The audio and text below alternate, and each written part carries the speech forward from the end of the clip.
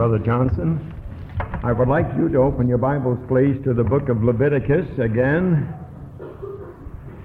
And we're going to read this morning from the 4th chapter, but before we do, I would like to get a little bit more into yesterday's message on the feast of the trespass offering, on the offering of the trespass offering, so that I can give you a few things that you failed to get the complete notes on.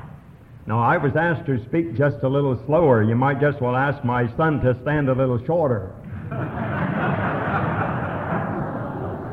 It's part of my nature. Now, if you listened to me 25 years ago when my wife first listened to me, you never would have gotten a word, I'm afraid, but she slowed me down a little bit. I will do my best to talk a little slower, but if I see that I'm going to be a bit confused, I'll get back to my usual speed. This morning we had a feast of fat things. I appreciate what Brother Spolstra brought before us. He did say, however, that he had two names, one according to the covenant and one according to grace. And the name according to the covenant was Cornelius, and the name according to grace was Keith. I told him this morning I had the same difficulty, because according to the covenant my name was Nicholas, and according to grace my name is Clarence. Now, some of you people don't know what we're talking about, but that shows you how confused we were. But we thank God for the rightly dividing of the word of truth, and we've managed to be straightened out just a little bit. It's so nice to be here, and I appreciate the part of the ministry that I have been given to me, and especially for these marvelous subjects, because you can't get any subject that compares with the cross of our Lord Jesus Christ. The Old Testament abounds with beautiful types concerning the completeness of that work. And it's because of the completeness of that work and our knowledge of it that we have peace and joy in believing. I said yesterday that I know one thing above everything, and that is I'm going to be in eternal glory with the Lord Jesus. And my statement is not based on fancy, it's based on fact.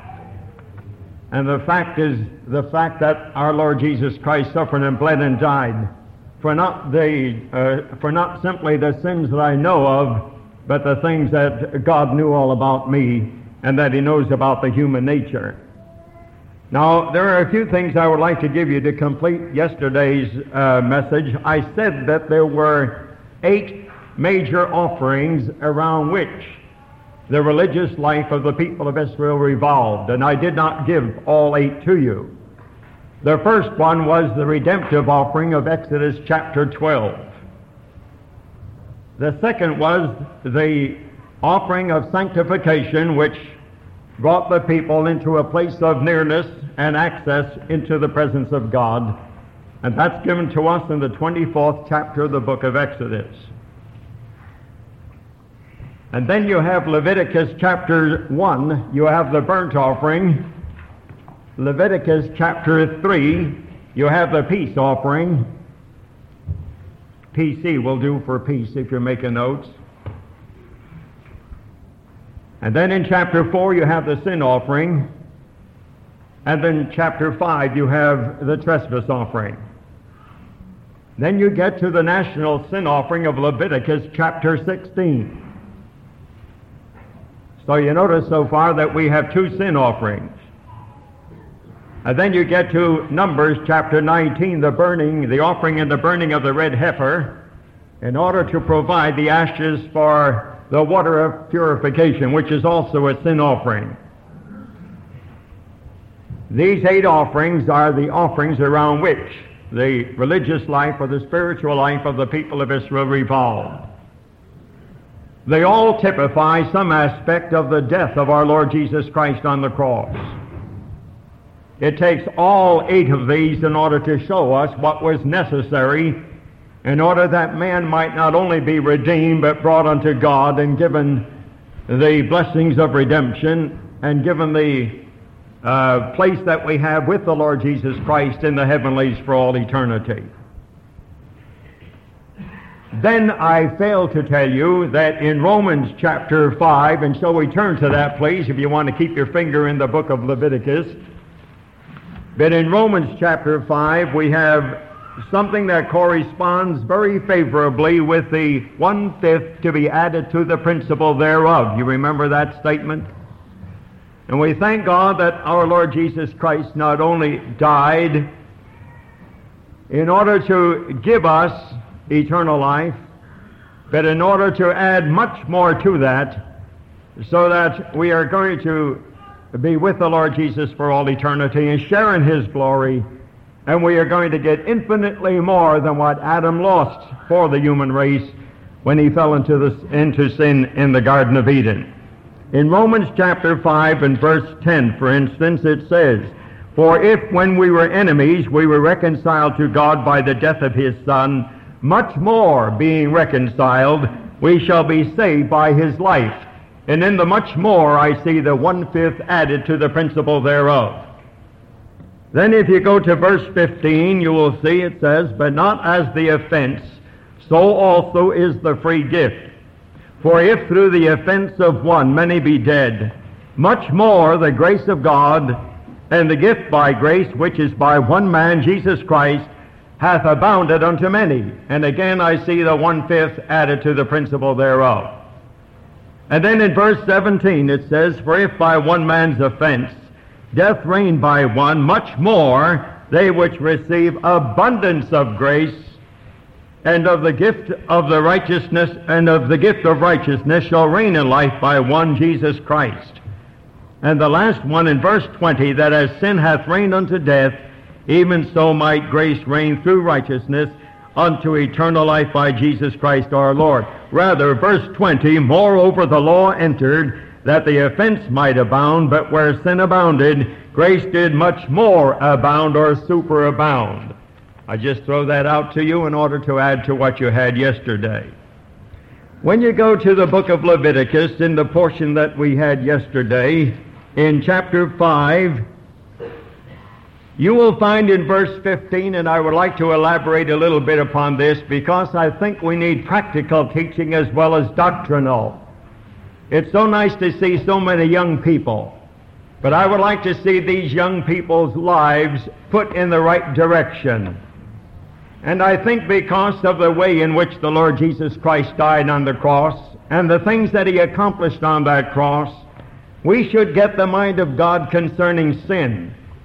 We should not toy around with sin. We should be very definite as far as the objectives that we have in life.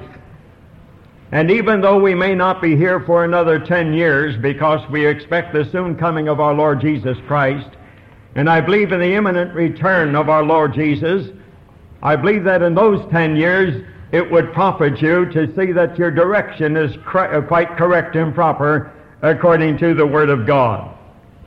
You must remember that there are two lifestyles in the world, that which governs and controls the world and that which governs and controls the believer that's in the world.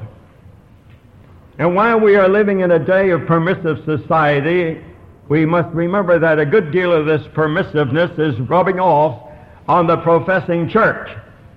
And we find that this should not be with those who know the Lord Jesus Christ as their personal Savior. We find a lot of compromises being made in order to get along with the world.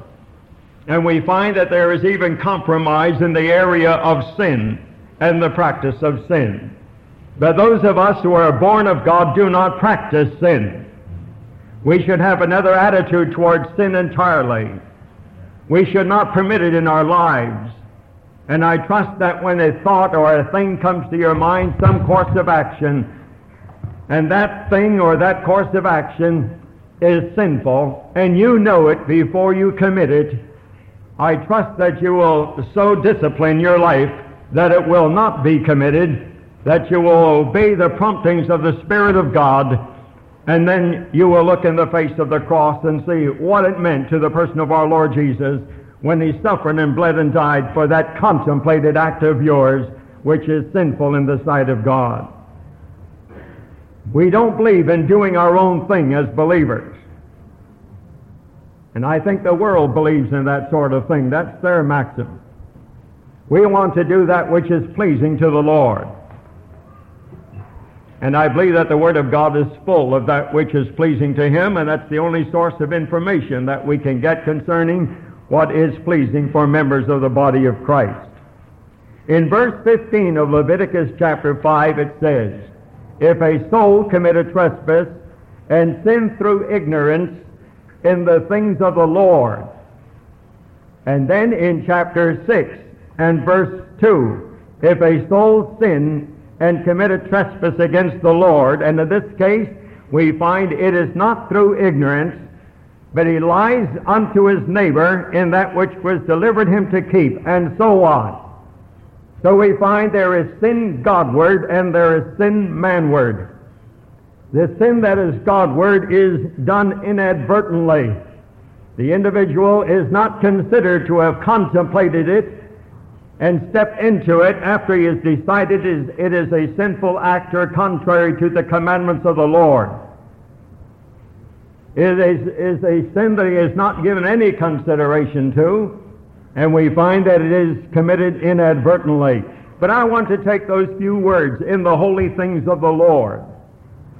Some of us really believe that we are dedicated unto the Lord, and I want to look at that dedication just for a moment as one of the many holy things of the holy things of the Lord that we can think about. But many of us in our dedication are not wholehearted in our dedication, and we try to reserve a portion of our heart and of our life for the world, lest we look too peculiar to the people of the world. I want to ask you, are you willing to look in your heart this morning, and if you really believe that you are dedicated and have dedicated your life unto the Lord, is it a wholehearted dedication? Does it include every area of your life, of your thoughts, and of your plans and purposes? You see, that's part of the holy things of the Lord. And not only there, but may we say that in many cases we limit our obedience to the Word of God. Now when we think of Romans chapter 12 and verse 1, "I beseech you therefore by the mercies of God that ye present your bodies a living sacrifice." Now some of us seek to do this only in a measure, and God wants wholehearted obedience to that particular verse. Now God knows exactly where there is a difference between the wholehearted obedience and a half-hearted obedience. He wants this body of ours. It's the only way through which he can express himself in a scene where he himself is absent, and in a scene where he can only be present through us, so that our body is his body, our tongue is his tongue, and we find that these members of our bodies are his members. And then we think of a scripture like Colossians chapter 3 and verse 1. If ye then be risen with Christ, seek those things which are above, where Christ sitteth on the right hand of God. Set your affections on things above, and not on things on the earth. For ye are dead, and your life is hid with Christ in God. Doesn't mean anything to you. Is there wholehearted or only half-hearted obedience to this? I believe that's the way in which we can see this particular passage of Scripture. If a soul commit a trespass and sin through ignorance in the holy things of the Lord. And yet the Lord has anticipated all of this half-heartedness. He anticipated it when he died on the cross. He did not only anticipate adultery and fornication and theft and all these other things that seem to be tangible aspects of sin, but he has anticipated this half-hearted thing that you and I can't see and that we don't seem to detect in our lives. And the Lord Jesus Christ died for that as well as he died for all other types of sin. It's so nice to see that every type of sin that you can ever think about that comes within the range of your reason this morning has all been considered by God the Father as they laid them upon God the Son. And the Lord Jesus Christ was made sin for that sin in order that we might be made the righteousness of God in him. Now, if positionally we have been made the righteousness of God in Him, I expect that in a conditional way we will be the righteousness of God in Him, and so works and things and deeds of righteousness will issue from this life of ours. In another thing, in chapter 6 and in verse 2, we find the idea of defrauding one's neighbor. And may we spiritualize just a little bit there too, because I am not talking about lying to each other or swearing falsely. In all of these little acts, we find that the neighbor has been defrauded. Do you and I not defraud our neighbor when we withhold the gospel of grace from them? Perhaps we don't lie to each other. Perhaps we don't swear falsely. But the idea here is of defrauding another individual. And we defraud them in the most important area when we withhold the gospel of grace from them. So when opportunity knocks at your door, step in. Open the door and speak to those who are out of Christ. And that's the reason why that it takes the wisdom and the learning and the knowledge of the priest to come to the conclusion as to what damage has been done. And it takes the priest himself to, and the energy of the priest, and not of the individual offender, to conclude the damage that's been done in the things of the Lord and in the defrauding of one another. We don't know just how much damage we have done or how seriously we have hurt someone in keeping the gospel from them, do we? We never know what a person might become if they were saved under our message. And yet we find that we are not quick to talk to others about the Lord, and we ought to.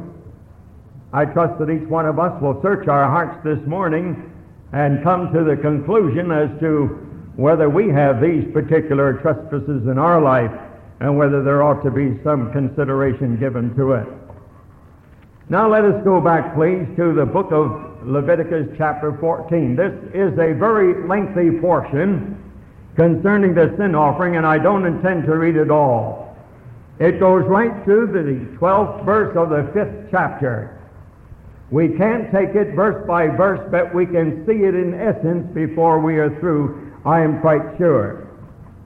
I would like to read from chapter 4 and verse 1 through the first 12 verses. And the Lord spake unto Moses, saying, I'll wait till I hear the rustling of the leaves stop. I like to hear the rustling of the leaves. It sounds good. You all have your place? Oh, chapter 4, verse 1, I'm sorry. Leviticus chapter 4, verse 1.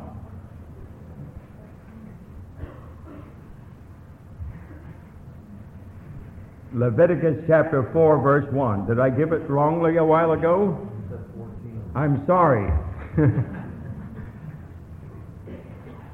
Leviticus chapter 4, verse 1. And the Lord spake unto Moses, saying, Speak unto the children of Israel, saying, If a soul shall sin through ignorance, or inadvertently against any of the commandments of the Lord concerning things which ought not to be done, and shall do against any of them, if the priest that is anointed do sin according to the sin of the people, then let him bring for his sin which he hath sinned a young bullock, without blemish unto the Lord for a sin offering.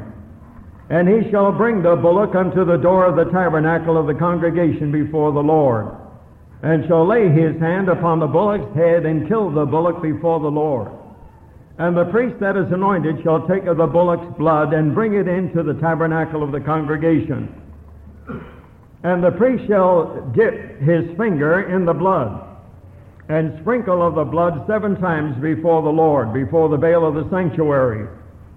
And the priest shall put some of the blood upon the horns of the altar of sweet incense before the Lord, which is in the tabernacle of the congregation, and shall pour all the blood of the bullock at the bottom of the altar of the burnt offering, which is at the door of the tabernacle of the congregation. And he shall take off from it all the fat of the bullock for the sin offering, the fat that covereth the inwards, and all the fat that is upon the inwards, and the 2 kidneys and the fat that is upon them, which is by the flanks, and the caul above the liver with the kidneys, it shall he take away. As it was taken off from the bullock of the sacrifice of peace offerings, and the priest shall burn them upon the altar of the burnt offering. And the skin of the bullock and all the flesh, with his head and with his legs and with his inwards and his dung, even the whole bullock shall he carry forth without the camp unto a clean place, where the ashes are poured out, and burn him on the wood with fire. Where the ashes are poured out shall he be burnt. We can't take up every aspect of this particular offering. There are depths that I am not able to fathom, and there are heights that I am not able to ascend as far as these marvelous teachings are concerned. But I do believe there are men here that are capable of doing a little bit more justice to these deep things than I am. But here I want to give you enough to whet your appetite to see that God has something here for us. For whatsoever things were written aforetime were written for our learning. All of our learning is not to be confined within 14 epistles in the book of in the New Testament Scriptures. We need all of the Word of God, and all can be rightly divided, and I thank God for it. We don't put ourselves under the law when we read in the book of Leviticus, or we don't put ourselves under the law when we read the book of Deuteronomy. That's not the lesson to be gained there at all. But there are lovely comparisons, and we see principles at work, divine principles that are necessary for us to know, because they are the same divine principles that operate in the new. They all issue from one God, and His attributes are unchangeable. God is just as holy today as He was back in the Old Testament. And the standards that He has made back in the Old Testament are made because of His holiness. And they conform with the standards that are made in the New Testament Scripture. Of course, there is that portion of Scripture, especially to the members of the body of Christ in the New Testament. But then again, we need all of the Scriptures. I want you to notice now, it says, if a soul sin inadvertently. I want to give you another scripture beside the one I gave you yesterday. In the book of Numbers, chapter 15, I want you to see that God cannot go on with a man who sins presumptuously. There is no atonement provided for the man who sins presumptuously. What he actually does is that he cuts himself off from the long life that is promised him by God, who gave the land to the people of Israel. It says in Numbers chapter 15 and verses 30 and 31, "But the soul that doeth aught presumptuously, whether he be born in the land or a stranger, the same reproacheth the Lord." This is why it's so serious for us today not to sin when we know that the thing contemplated is sinful before God. When the Holy Spirit of God has brought to our attention that the contemplated act is sinful, don't carry it out. Oh, I know you can't lose your salvation. That's not what this is all about. They simply sacrificed the privilege, or they forfeited the privilege of living long on the earth, which the Lord their God gave them. It says, because he hath despised the word of the Lord. And that's exactly what we do when we seek to carry out or practice presumptuous sin. We know what the Word says, but we're not going to allow the Word of God to regulate our lives. And therefore we do what the Bible says you are not to do. Because he hath despised the word of the Lord and hath broken his commandment, that soul shall utterly be cut off. His iniquity shall be upon him. No, I don't read in that verse of Scripture where the man lost his salvation, but he's cut off. And there's many a child of God that's cut off from the fellowship that's in the Lord simply because of sin that's being practiced in their lives. Going back to Leviticus chapter 4, we notice that there are categories of individuals that are considered in this portion of Scripture about the sin offering. I want you to look at the persons involved in these sins and then in the prescribed sacrifices for the persons involved. You have in verse 3, and maybe you would like to underline this in your Bible, that's what I do. In verse 3 it says, the priest. And in verse 4 it says, they shall lay his hand upon the bullock's head, or verse 4, the first part, and he shall bring the bullock. Now for the sin of the priest, there is the offering of the bullock. When we go to verse 13, it says, if the whole congregation of Israel sin through ignorance. And in that same verse, it tells us that they are to bring a bullock. Verse 14, when the sin which they have sinned against it is known, then the congregation shall offer a young bullock. So we got the same value of a sacrifice for the priest and for the whole congregation. In verse 22 it says, when a ruler hath sinned. In verse 23 it says, or if his sin wherein he hath sinned come to his knowledge, he shall bring his offering, a kid of the goats, a male without blemish. Now we see that the offering depreciates in value, because there is a man involved that does not have the same station in life as the priest. And then a little farther on, we have in verse 27, and if any one of the common people sin through ignorance. Always notice that it's through ignorance. And the offering is not offered until it comes to the man's knowledge. If you have knowledge, again I say, if you have knowledge of the sin before it's committed, you sin presumptuously, for which there is no sin offering, for which there is no atonement. Now all of these sacrifices find their glorious climax in the death of our Lord Jesus Christ. And we thank God for that. But in verse 28 we find that the sin offering for the ruler is this.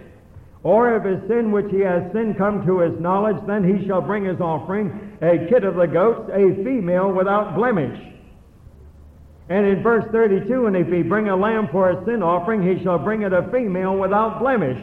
So it can either be a female kid of the goats or a female lamb.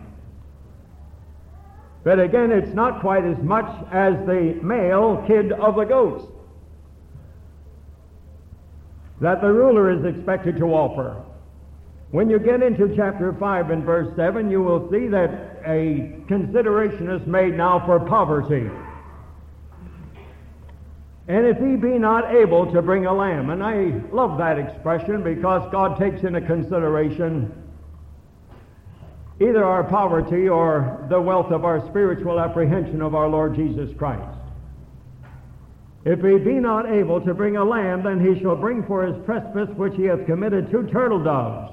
This is not a trespass offering. This is still the sin offering, up and including verse 13. Now it is 2 turtle doves.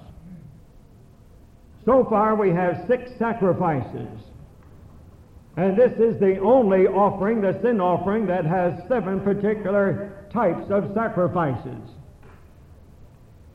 When you go on just a little farther, you will notice in verse 11, but if he be not able to bring 2 turtle doves or 2 young pigeons, then he that sinned shall bring for his offering the 10th part of an ephah of fine flour for a sin offering. He shall put no oil upon it, neither shall he put any frankincense thereon, for it is a sin offering. Now have you noticed you have a bullock, you have a male kid of the goats, you have a female kid of the goats, you have a female lamb, you have 2 turtle doves, and then you have 1/10 part of an ephah of fine flour. All of these give us a little picture of the varied thoughts that we have concerning the person of our Lord Jesus Christ.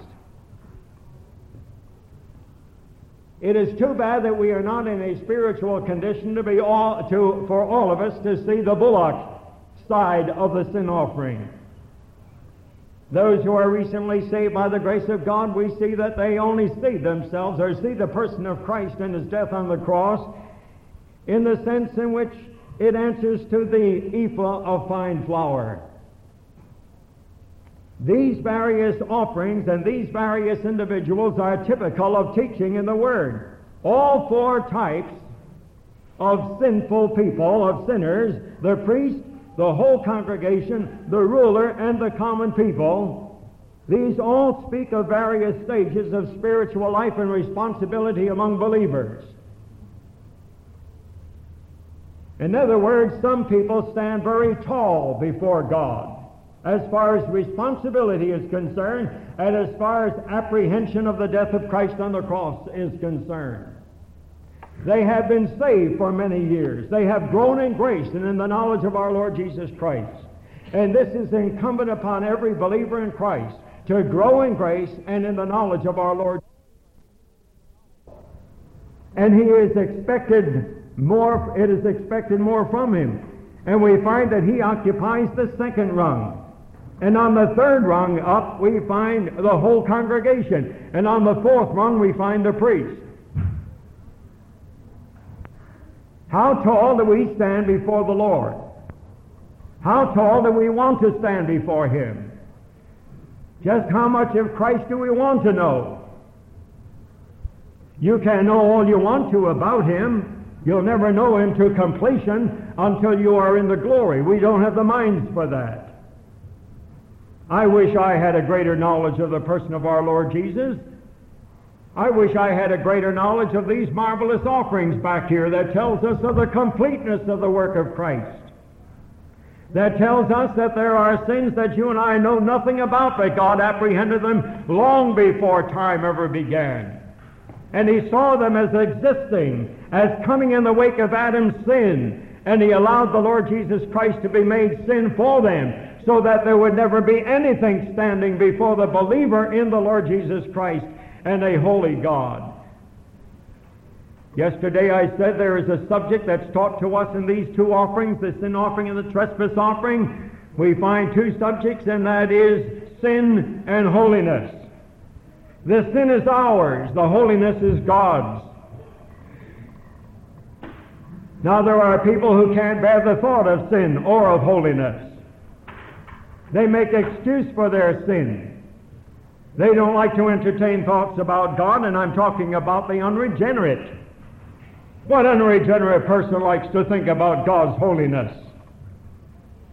It's enough to make them to fear and quake when they think about it. But they have a way of pacifying their conscience so that while they don't want to entertain thoughts of his holiness, they talk about how God is a God of love, and he's so good to everybody.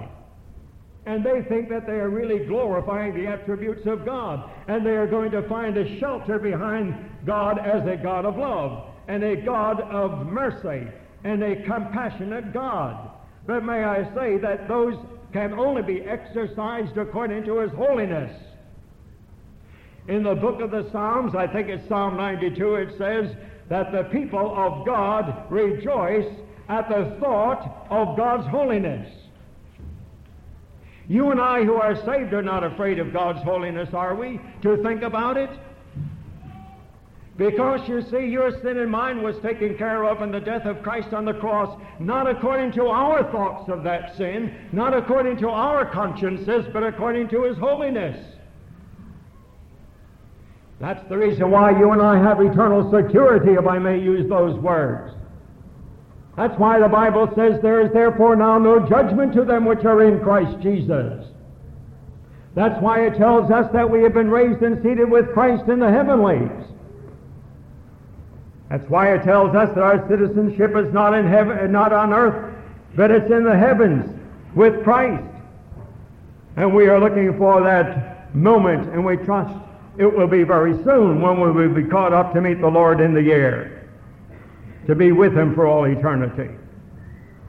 Now, I would suggest that if you feel as though you measure up to one of the common people, that you and I desire to raise our standard and our desire to know more about the Lord Jesus and to be able to apprehend his death on Calvary just a bit more and get up to the status, shall we say, of a ruler.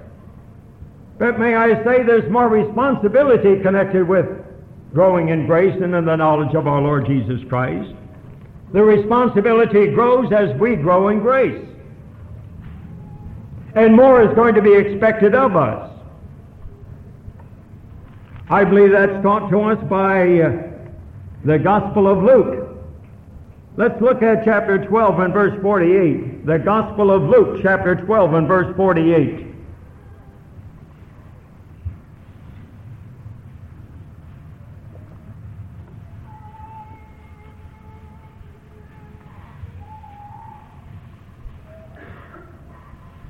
Luke chapter 12 and verse 48 reads, "But he that knew not and did commit things worthy of stripes shall be beaten with few stripes." Now notice the last part. "For unto whomsoever much is given, of him shall be much required. And to whom men have committed much, of him they will ask the more." So I believe this is an interdispensational truth. I think this could be applied to any particular dispensation. God has given us much, hasn't He? We shouldn't be satisfied to have just salvation, plus the mediocre blessing that might come out of that redemption. We want all there is to be enjoyed. And yet the more He gives us, the more responsibility there is, and more is expected of us. So these four types of people, or four types of sinful people, we might say, and they are all saints, we find that they typify various stages of spiritual life. May we ask ourselves the question, just in what stage would I find myself to be in this morning? How long have you been saved? I would hate to tell you how long I am saved, because I'm not proud of my progress. I am not proud of my growth in grace and in the knowledge of our Lord Jesus Christ. There is infinitely more that could have been taught and could have been learned. But again, there have been, shall we say, partial obediences. There have been areas in our lives and in our hearts that were kept for self and not entirely for the Lord. And in those areas, there are no spiritual developments, of course. Then we find, of course, that in each one of these cases, there is a difference in the sacrifice that's to be brought. The whole congregation brings the same sacrifice that the priest does. One man is equal, as far as the priesthood is concerned, to all of the congregation, and they are all to bring the bullock. Now, the bullock and the male kid of the goats and all of these animals, the turtle doves and the female and so on, they all speak of the Lord Jesus. And we would hardly expect that a female would speak of the Lord Jesus, or that a 10th part of an ephah of fine flour would work as an atoning sacrifice unto the Lord, but it does. You remember what it says in Leviticus chapter 17 and verse 11. It says, "The life of the flesh is in the blood, and I have given it to you upon the altar to make an atonement for your souls. For without the shedding of blood, there is no remission." Atonement can only be made by blood, but there is a question, of course, in chapter 5. How is it then that the very poorest of the poor would be able to have this particular concession made for them, so that all he would have to bring is the 1/10 part of an ephah of fine flour? Well, first of all, he is not bypassing the blood, because he is under the blood, we might say, of redemption that was shed in Exodus chapter 12, and of consecration that was shed in Exodus chapter 24. He is involved in that. He is sheltered under it. If he was not part of that redeemed nation, then an ephah of fine flour would be an insult to the Lord. And then there would be the yearly sacrifice on the Day of Atonement, according to Leviticus chapter 16, when any particular member who was so poor, so impoverished, that he would not be able to bring a bloody sacrifice, that he would be taken care of in the yearly sacrifice, because then blood would be shed, and without the shedding of blood there was no remission and there would be no atonement. So I think the Word of God is a marvelous book because it makes no mistakes.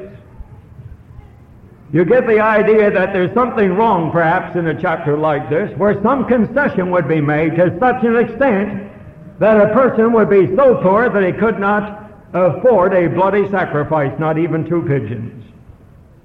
Well, you got to be pretty poor for that, don't you?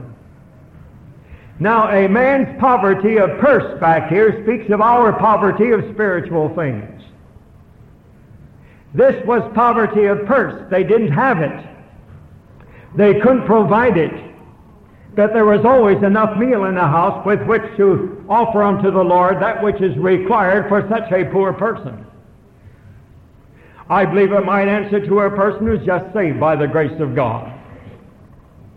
What did I say about the meal offering yesterday? We're not taking it up, but we drop a word once in a while. The meal offering speaks of the moral perfections of the Lord Jesus Christ. And when a person is saved by the grace of God, and he's only saved a day or two or a week or two, that person doesn't know much about the Lord Jesus. In fact, he doesn't know very much about the cross and so on. But in this case, it suggests that he knows at least that here is a man in whom he has placed his trust, in whom there is no sin. A man that stands out among men as being entirely different from all other men. And it's good when a person comes to that conclusion, because the unconverted have not come to that conclusion, that there is no sinful nature in the Lord Jesus. And so I would suggest that the smallest of offerings would suggest poverty of soul, and that could be due to 2 reasons. One is that the individual hasn't been saved long enough to know very much concerning the Lord.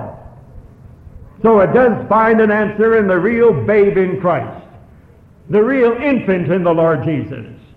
Always says, I thank God that Christ was preached to me. He's the only man who has ever lived who has never sinned, and therefore he can answer for my sin. And I believe that is suggested there. Then when you get to the next step up and you get to the turtle doves, you got a person whose estimation of the death of Christ rises just a little higher. He's not only a person in whom there is no nature of sin, who never did sin, but now you got a person that comes from heaven. This man who has never done any sin, he has come from the glory. He has come down into this world, been born of a virgin, in order that he might take upon himself a human form, so that with that human form he might take my place on the cross. And perhaps there are some of us who have this small estimation of the Lord Jesus, and I would not say it's small as far as your spiritual growth and development is concerned, for if you are a babe in Christ, I expect that you only see him as a pair of turtle doves, as the man who knew no sin yet came down from heaven's glory in order to take your place on the cross. But if you are saved for 10 years and your estimation of the Lord Jesus Christ is only in the form of 2 turtle doves, I would say you better get out of it and start to grow in grace and in the knowledge of our Lord Jesus Christ. By that time we ought to have a greater apprehension of our Lord Jesus. And where do we get these greater apprehensions? We get it from the Word of God. And the Word of God is so constructed and so construed that you and I can't read very far in it without having the glories of the person and work of our Lord Jesus brought to our attention. And we are to feed on those things. We'll have more talk about feeding in another service. And then you get to the female kid. You know, that doesn't mean that there's any deficiency in the Lord Jesus.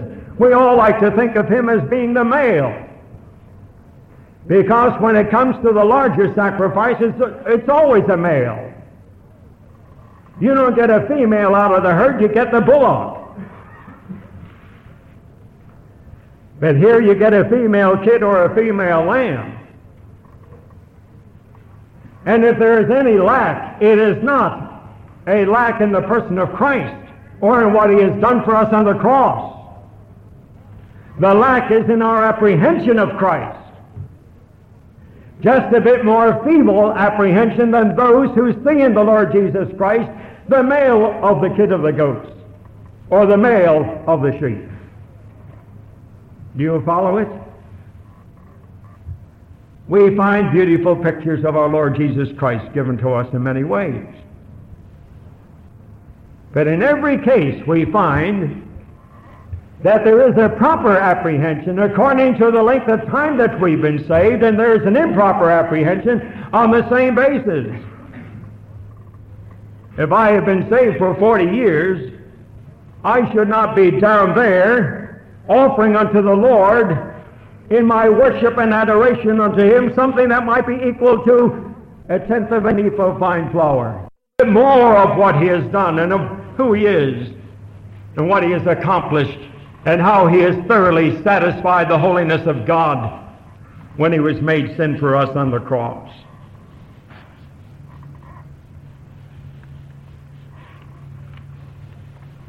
So in chapter 4 and 5 we have the sin offerings before us. Now I want to show you in verses 6 and 7 some important things as to where the blood was to be applied. Because when we look at the places, the three places where the blood was to be applied, we see the damage that's been done and how that's been rectified by the application of that blood. In verses 6 and 7 of chapter 4, and the priest shall dip his finger in the blood and sprinkle of the blood 7 times before the Lord, before the veil of the sanctuary. And the priest shall put some of the blood upon the horns of the altar of sweet incense before the Lord, which is in the tabernacle of the congregation, and shall pour all the blood of the bullock at the bottom of the altar of the burnt offering, which is at the door of the tabernacle of the congregation.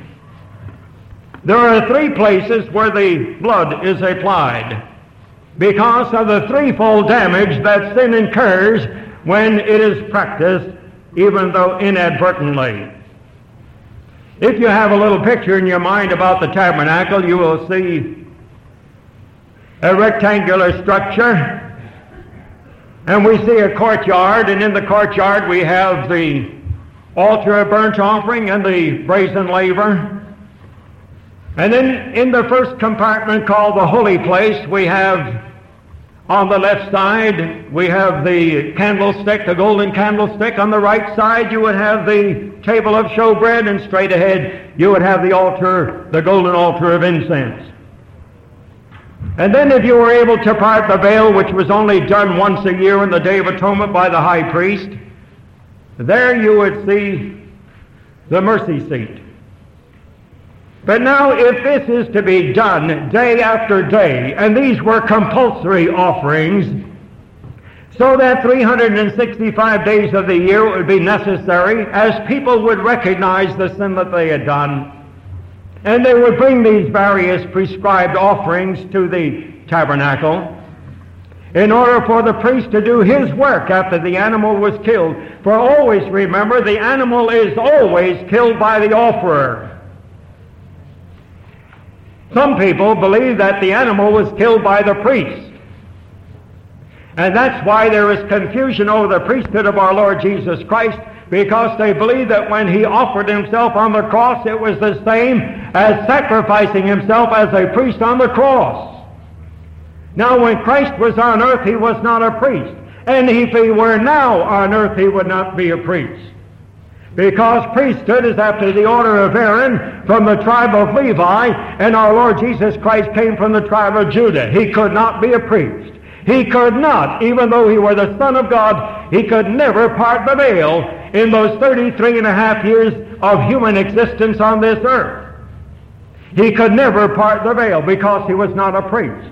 Imagine the distinction of entering into the very presence of God by parting the veil was not his. If he were on earth, he could not be a priest. Now we find that the priest parted the veil once every year only. But since the sons of Aaron were not high priests, They could not go into the presence of God. And when the daily sacrifice was made, and when these daily offerings were offered, then the priest went as far as he possibly could.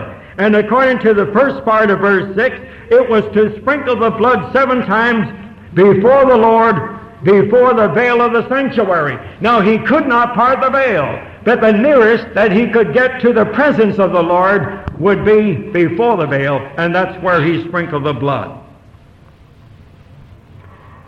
Now, what does beyond the veil represent?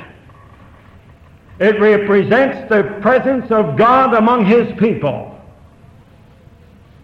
God says there, I will meet with thee and commune with thee above the mercy seat. God's dwelling place was not in the first compartment, the holy place. It was in the second compartment, the Holy of Holies. And into the Holy of Holies went the great high priest, or the high priest, once every year. And so we find that that represents the presence of God among his people and the relationship that exists between God and the saints. When we sin, we forfeit that when those people sinned back there, they forfeited, we might say, typically, the presence of God and the fellowship that they ought to enjoy, and the presence of God in their midst. And so this blood was sprinkled upon, before the veil in order to secure for the people of God the continued relationship and the continued presence of God among them. Now, all of this is done automatically by Christ's death on the cross for us. Oh, I know that there is a nearness that is ours positionally. We have been raised and seated with Christ in the heavens. And then we find that in our conditional everyday living, there can be a nearness to be enjoyed. And we sacrifice that nearness and that fellowship by sin, that when it comes to our knowledge, we refuse to do what we ought to be doing about it. And I believe that is confessing and forsaking that sin. Now there is a question as to whether the believer today confesses his sin. I read in 1 John chapter 1 and verse 9 that if we confess our sin, he is faithful and just to forgive us our sin and to cleanse us from all unrighteousness. When I go back to Proverbs chapter 28 and 13, and of course it's not Paul's epistles, but there it tells us that if we cover our sins, we are not going to prosper. But those who confess and forsake their sins will continue to enjoy the presence of God. We find in the book of Hosea, in the last chapter I believe it is, that we are to come, or the people of Israel are to come and with words to the Lord and confess their sin. Now, I don't think it's out of place when children in my family do something that they know have grieved their parents when they come and say, Dad, I'm sorry. Or, Mother, this is what I've done. You told me to do thus and so, and I didn't do it. I acted in self-will. I refused to be under your command. It wasn't right. Now, we are not going to become legalistic as far as our children are concerned. We love them. We spoil them by not expecting too much from them all the time. But what's wrong about the fact that when I realize that there has been sin practiced unknowingly, but it comes to my mind, and I suddenly realize that I've acted contrary to all the truth of the cross of Calvary, and that particular sin, though it doesn't seem to be so great at the time, was sufficient for the Lord Jesus Christ to suffer and bleed and to die for it on the cross. I believe that it's not out of place to say, Lord, I've done this. With your help it will not be done again. He that confesseth and forsaketh, I don't believe in just rattling it off before the Lord and confessing it without any desire to forsake it. I think the two go together. And I believe that's what we have here. I believe you will notice that in chapter 5. It says in verse 5, "And it shall be when he shall be guilty in one of these things that he shall confess that he hath sinned in that thing." Of course, we're not back there in those days, but it seems to me so right, so natural. I may be wrong, maybe I stand correction on this. But this is the way I've looked at it all of my life. And I have not been convinced to the contrary as yet. Then we notice that the blood is sprinkled upon the horns of the altar. Do you know that the very moment sin comes into our lives, we disturb the fellowship to the point where our worship has been disrupted? How can the heart be engaged with the person of our Lord Jesus Christ when there are unanswered questions regarding sin? We'll see more about worship in the first chapter of the book of Leviticus Thursday, the Lord willing. Worship is the outflow of the heart that is occupied with the Lord Jesus Christ. I know no other better definition than that. Worship is the natural outflow of the heart that's occupied with the person of the Lord Jesus. It is impossible for the heart to be occupied with both the Lord Jesus and unconfessed sin, or sin allowed to remain in our lives without any desire to take care of it. And therefore we find that it was sprinkled upon the horns of the altar of sweet incense, and that was to secure the worship of the assembly that was forfeited because of the sin. And then thirdly, we notice that it is poured at the bottom of the altar of burnt offering in the courtyard. And that's the place of individual approach. That has to do with the individual conscience. And it's a terrible thing for believers to have sin on the conscience. Oh, I know in relation to eternity we don't have sin on the conscience. We know that Christ, the blood of Jesus Christ, His Son, has cleansed us from all sin. But as far as our fellowship and our relationship with the Lord Jesus, and that continued fellowship, I believe it is necessary to notice that sin can disrupt that fellowship. And I trust we're going to have a proper outlook on our Christian lives, so that if we sin, we know we have an advocate with the Father. Coming from the same book, 1 John chapter 2, in which you read in 1 John chapter 1, if we sin, if we confess our sin, He is faithful and just to forgive us our sins. And so as you go through this chapter, we've had a little bit of everything in that chapter, considering all of those who could be guilty of sin and the type of sacrifices that were to be brought. And our Lord Jesus Christ has been the full answer to all of this sin. And I trust that we have seen just a little bit about the need of spiritual growth and development, so that our apprehension of the Lord Jesus Christ will increase and abound.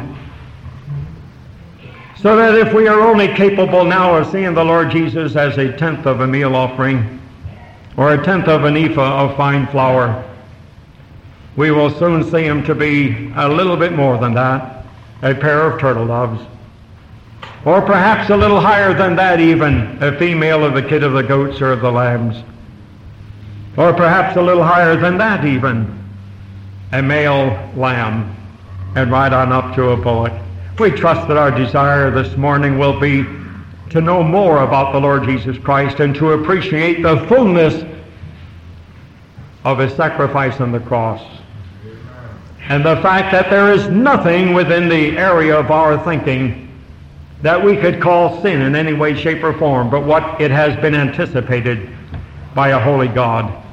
And Christ has answered for it again according to the holiness of God, and not according to our conscience or according to our estimation of it. It's according to His. So may we rest simply where God rests. He rests in the finished work of Christ, and that's where we are to rest.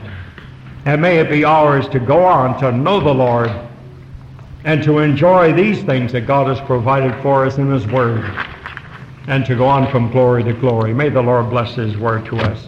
Shall we pray? Father, we are so grateful to Thee for Thy goodness to us today. We thank Thee for this lovely chapter, and we just pray that Thou wilt use it to Thy glory. Help us to be very conscious of sin in our lives. Keep us, our Father, from sinning presumptuously, of taking things in our own hands, of going contrary to Thy will.